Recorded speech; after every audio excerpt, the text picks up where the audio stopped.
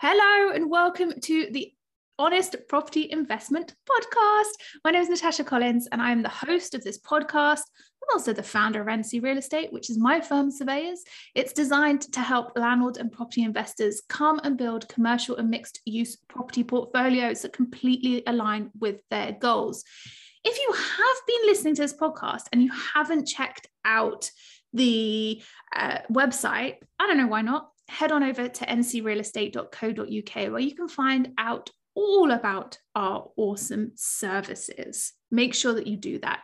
And before I even get into the main crux of this podcast, please make sure to follow this podcast. It comes out every Tuesday morning, 7 a.m. on any platform that you listen to. If you're listening to this on Apple Podcasts, please, whilst you listen to the rest of this podcast, can you just leave me a review? It just makes it so much easier for other people to find us. I would appreciate that so much. I know it's a bit early, but that would be a fantastic Christmas gift for me if we got a 5-star review. If you could just do that, I'd appreciate it. All right. Today, we are continuing with the series where I get my team from Team NCRE onto the podcast so that you can meet them. And today is no exception. I am bringing Doug Parker onto the podcast today. Hi, Doug. Hello. How are you? I'm good, thanks. Thanks for coming on. Good. That's all right. Pleasure. So for those of you who listen to this podcast and maybe are in the members club, but don't take our asset management service, you might have never come across Doug before. Doug works with our asset management clients, don't you, Doug? That's where you certainly do. Yes. So I've been working with you for about 2 months. Yep. And yes, we've known each other for about a year, haven't we? Yep. Because we're working together, looking at getting tenants into various properties. So that's how our paths crossed. Yeah. And then as our asset management service expanded and the business has expanded, I thought Doug was the right person to bring on board to work with me on the asset management side so that we can build these property portfolios for our individual private clients. So that's where Doug comes in. So he doesn't do the members club, he just does asset management. So yeah, for those of you who are like, that's a new person. Not everybody from Team NCRE is all in the members club. There's a lot of people who work behind the scenes as well. So hopefully you'll get to know everybody over the next couple of weeks. So Doug, I'm going to ask you, in 2 minutes, can you give us a background to all of your experience, everything right that you do? Background. Okay. Bullet points. Okay. So I'm not going to tell you my age. I've worked before as a builder. I was an aircraft technician in the RAF for 17 years. I got into commercial property in about 2007 when I left the RAF. I was finishing my property degree. Unfortunately, I worked there for 18 months, but the recession came along, got made redundant, had to go back to engineering. But through hook or by crook, I fought my way back into property. I've worked as a commercial analyst for an asset management company looking after the army garrisons over in sort of Wiltshire and Aldershot. I've worked in an investment company looking after offices and some retail as well. I've worked for TfL. As a property manager. I've also worked for a couple of councils as well as an estates officer as well. So that's my experience. That sort of brings me up to date. Yeah. Brilliant. And now it's all about finding assets and managing assets from acquisition to disposal for our clients, right? That's the service that we offer. Yes, yeah, and that's sort of it's working with the clients all the way through, isn't it? It's sort of guiding them, finding the right properties for them that aligns with their goals, looking at the return that they want. Some are more risky than others, and just sort of working with them through the acquisition process. Mm-hmm. And sort of making sure they're comfortable with it and nothing gets missed out, working alongside the solicitors and building surveyors as well. It's interesting. Well, it's really interesting, actually. It is. Yeah. So let me ask you, I've got some questions for you. As a surveyor, what are the most interesting deals you like to get involved in? So we like it when things are complex, don't we? And I Mm-hmm. think you're probably the same. So one thing I sort of omitted when I was going through my history, I also worked for Network Rail for about 4 years as well. And some of the stuff I got involved with there was very complex. And it's interesting the route that it takes you, because you work with project managers, you work with solicitors so much that you actually start to, and you start to think like them, and you're going into the really, really intricate detail in the leases and all these different sort of agreements. um, and you really go in, and it's really surprising how deep you go in as a surveyor, and then almost you've got to sort of come straight out and look after the valuation side as well. So yeah, the complex, because they are professionally challenging.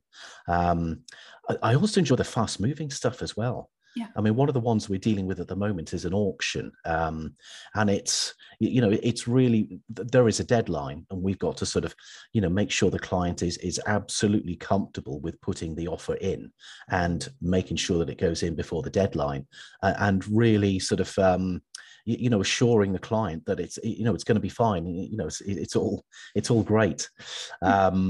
So commercial property can be slow moving sometimes, can't it? It can be a little bit, dare I say, dull. Mm-hmm. If it's really sort of run of the mill stuff, and it's really slow to get things moving, that's when it's a nice refreshing change when something is fast moving, and it can be just as challenging as the complex stuff as well. It can be, yeah. I like it. I like solving problems. Isn't that what we do? Our jobs are problem solvers in property. Yes, and that's what we enjoy. Well, that's where the challenge comes in, isn't it? And it's sort of, you have to be resourceful, and sort of creative as well. Yeah. Yeah. Because we can never 100% take all the risk off the table. No. Never. And to be honest, well, you wouldn't want to, I think, because it's different, isn't it, to the low risk investments. You need a different approach and a different mindset, I think, to invest into, different. Yeah. I completely agree. And especially, that's the fun of it as well. Yes. You should enjoy it. You should enjoy having the properties that you have. It's not Yes. always about money. It's about that thought process and that strategy, right? Yes. And it is so rewarding when you do get something over the line. It is so rewarding to actually do it, and sort of get it agreed and done. I mean, the work doesn't stop there. It never does. But that's the really satisfying thing. Agreed. So where do you think the areas are in the UK with the most opportunity right now? Well, I know we've talked about this before, but I've got my eye on the Southwest. Now, what we've seen with some of our clients is that house prices are certainly going up. Now, my theory is that commercial property, sort of the commercial property values and rents will also start to go up.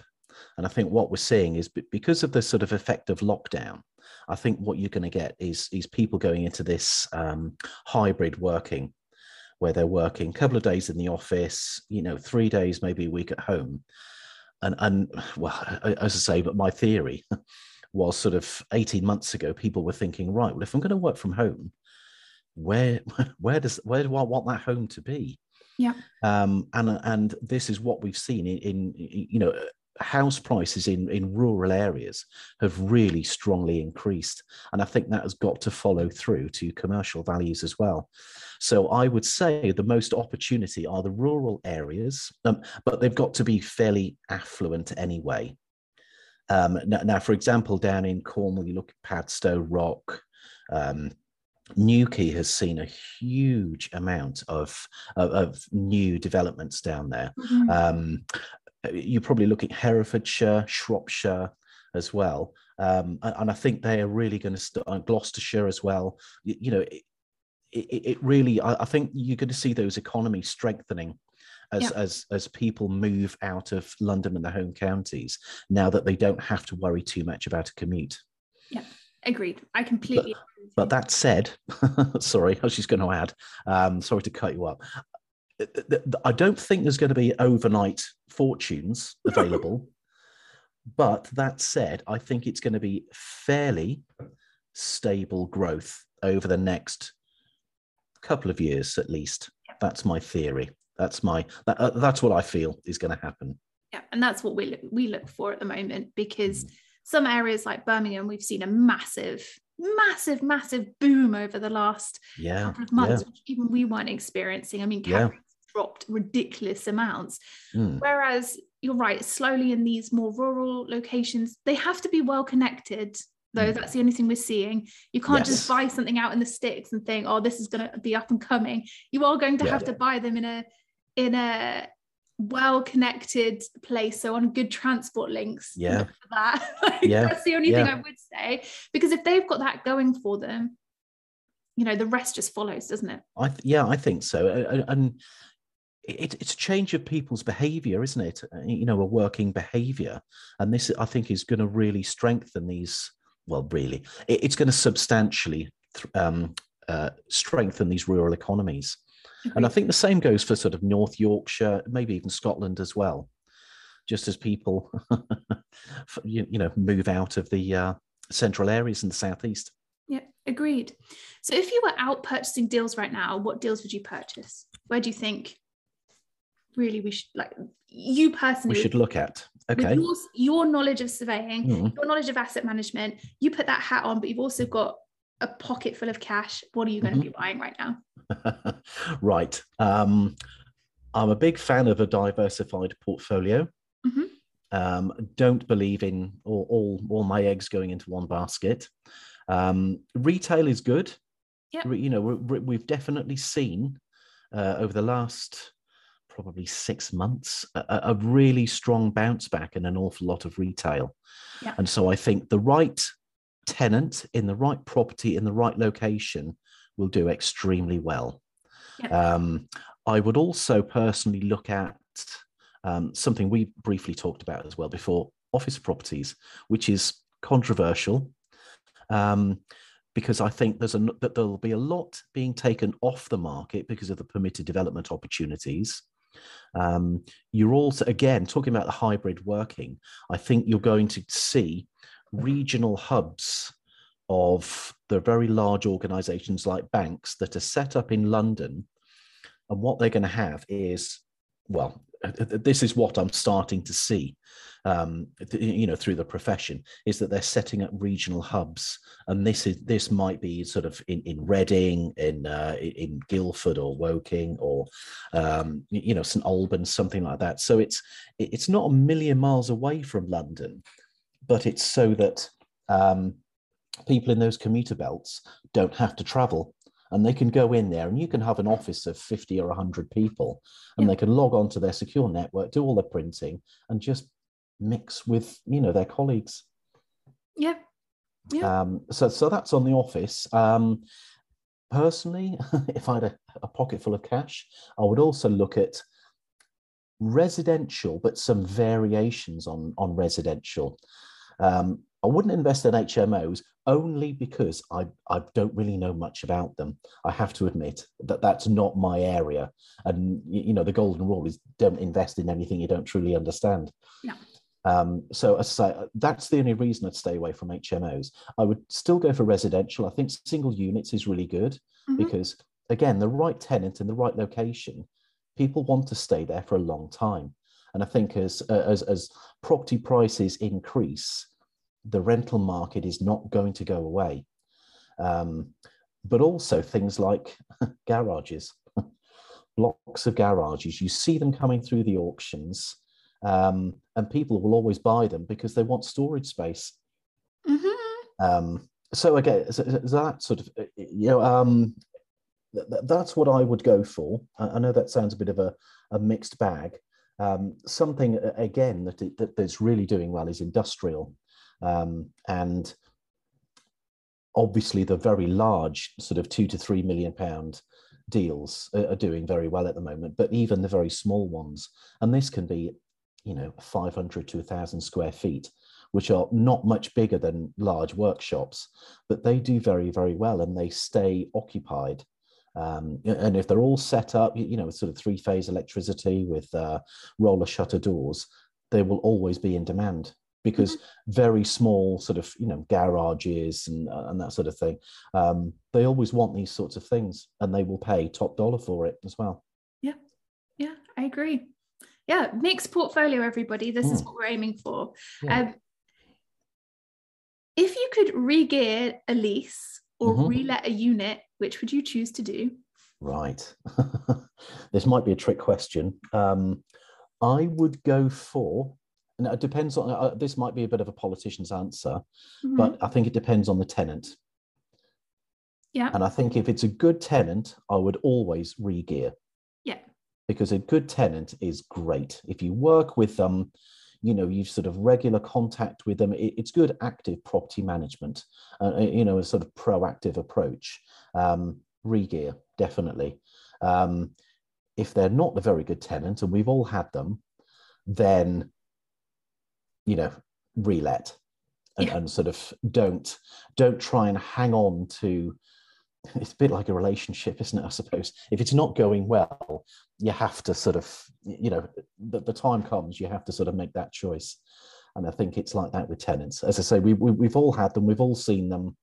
No point hanging on to it and trying to make a bad situation, No. sort of, well, no point stretching it out, basically.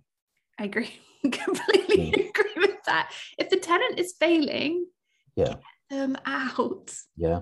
Don't. I know there's issues at the moment, isn't there, with the lockdown, the moratorium, but hopefully that there will be sort of way when that goes, and that sort of refines. You can still negotiate them out, though, right? We'd have the conversation. Yeah, absolutely. And sort of go for a surrender. Yeah. Silly buggers. We'd be all over getting them out.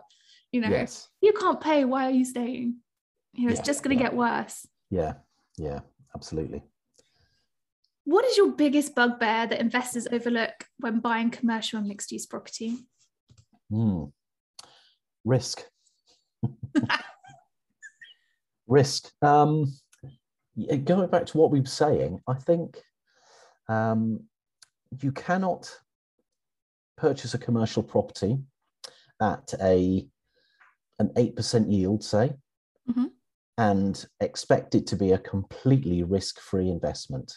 Now, we can work hard, we do work hard in de-risking it as much as possible, but that is generally at the sort of front end. So where we're going in, we'll have an agreement for lease, we'll have a good commitment from a tenant that's going in there, we'll have a good sort of understanding of what the fit out they want to do, and we can have rent deposits, we can have rent guarantors. But when something like lockdown comes up, and a lot of landlords, sort of really fell foul of this, and it was a terrible situation, that a lot of tenants cannot pay their rent. There is risk, and you cannot get away from it. And, well, yeah, if you want a risk-free investment, then, or a very low-risk investment, then buy some Tesco shares. There's some government bonds for 0.25% that are out there. It's about 0.25%, isn't it? Because they're negative at the moment because they're below inflation. Yeah. But that is, I mean, the big funds, they will go for something like a 3% yield, because money is so cheap at the moment that their average cost of capital, which is the sort of rate of interest that they pay just to keep capital within a business, will be about 2%. So if they're getting 3% from a commercial property, then great, that they're making 1%, and it's brilliant. As long as they're making the capital work to some degree, then that's fine. But for most investors, that's really not good. A 3% yield would be terrible. Everyone would be, bankrupt, wouldn't they? It just wouldn't work. Simple as that. Not if you're borrowing at 5%, and as well. So it's completely different for the small investors. And as I say, it's got to be that appreciation of risk, that we can do everything possible But at the end of the day, there is risk. Yeah. Yeah. And I still think at 8%, 7%, 8%, 9%, 10% yield. I mean, the one that I'm buying this week is 9.5% yield. That's a risky property. Yeah. The one thing that I do need people to remember is that there's a way around everything. You've just got to be prepared to work at it. Yeah. You cannot buy a 7, 8, 9, 10%er and expect to just sit on your laurels. Oh, yeah. Oh, it'd be great if you could, wouldn't it? It'd be fantastic. It'd be fantastic. But that's why they also buy the 3%ers, right? Yeah, yeah. Because that is more hands-off stuff, isn't it then? Yeah. It's hands-off sort of management where all you've got to worry about is, rent review coming up every 5 years, or, and maybe a tenant's break coming up at 5 years as well. But the rest of the time, they just, it's a big floor plate of an office or something. There's nothing to do. It's great. Yeah, they just take over. Yeah. It's in a high demand area. You just keep going. Yeah, whereas it's fantastic. Make it sound great, don't we? If you've got cash and you don't want to do anything, that's the equivalent of investing in stocks and shares, right? But if you're buying them at the higher yields, it's riskier and you're going to have to work harder. You can't cover everything off, so you have to get innovative during the hold period. Yeah, and it's the consideration, isn't it, of the ongoing management of it. It's keeping in touch with the tenants, isn't it? It's being on the end of a phone. If they ring you up and say, listen, I'm struggling with the rent this quarter, maybe there's something we can do, maybe defer it or something, or if you're feeling really generous, maybe a rent suspension or something. That's what our landlords are doing, because they've had to basically to adapt to the whole lockdown scenario. But as I say that, as we both agree, the hands-off approach doesn't work when you're dealing with the smaller tenants and the SMEs. No. You have to keep that going. Agreed.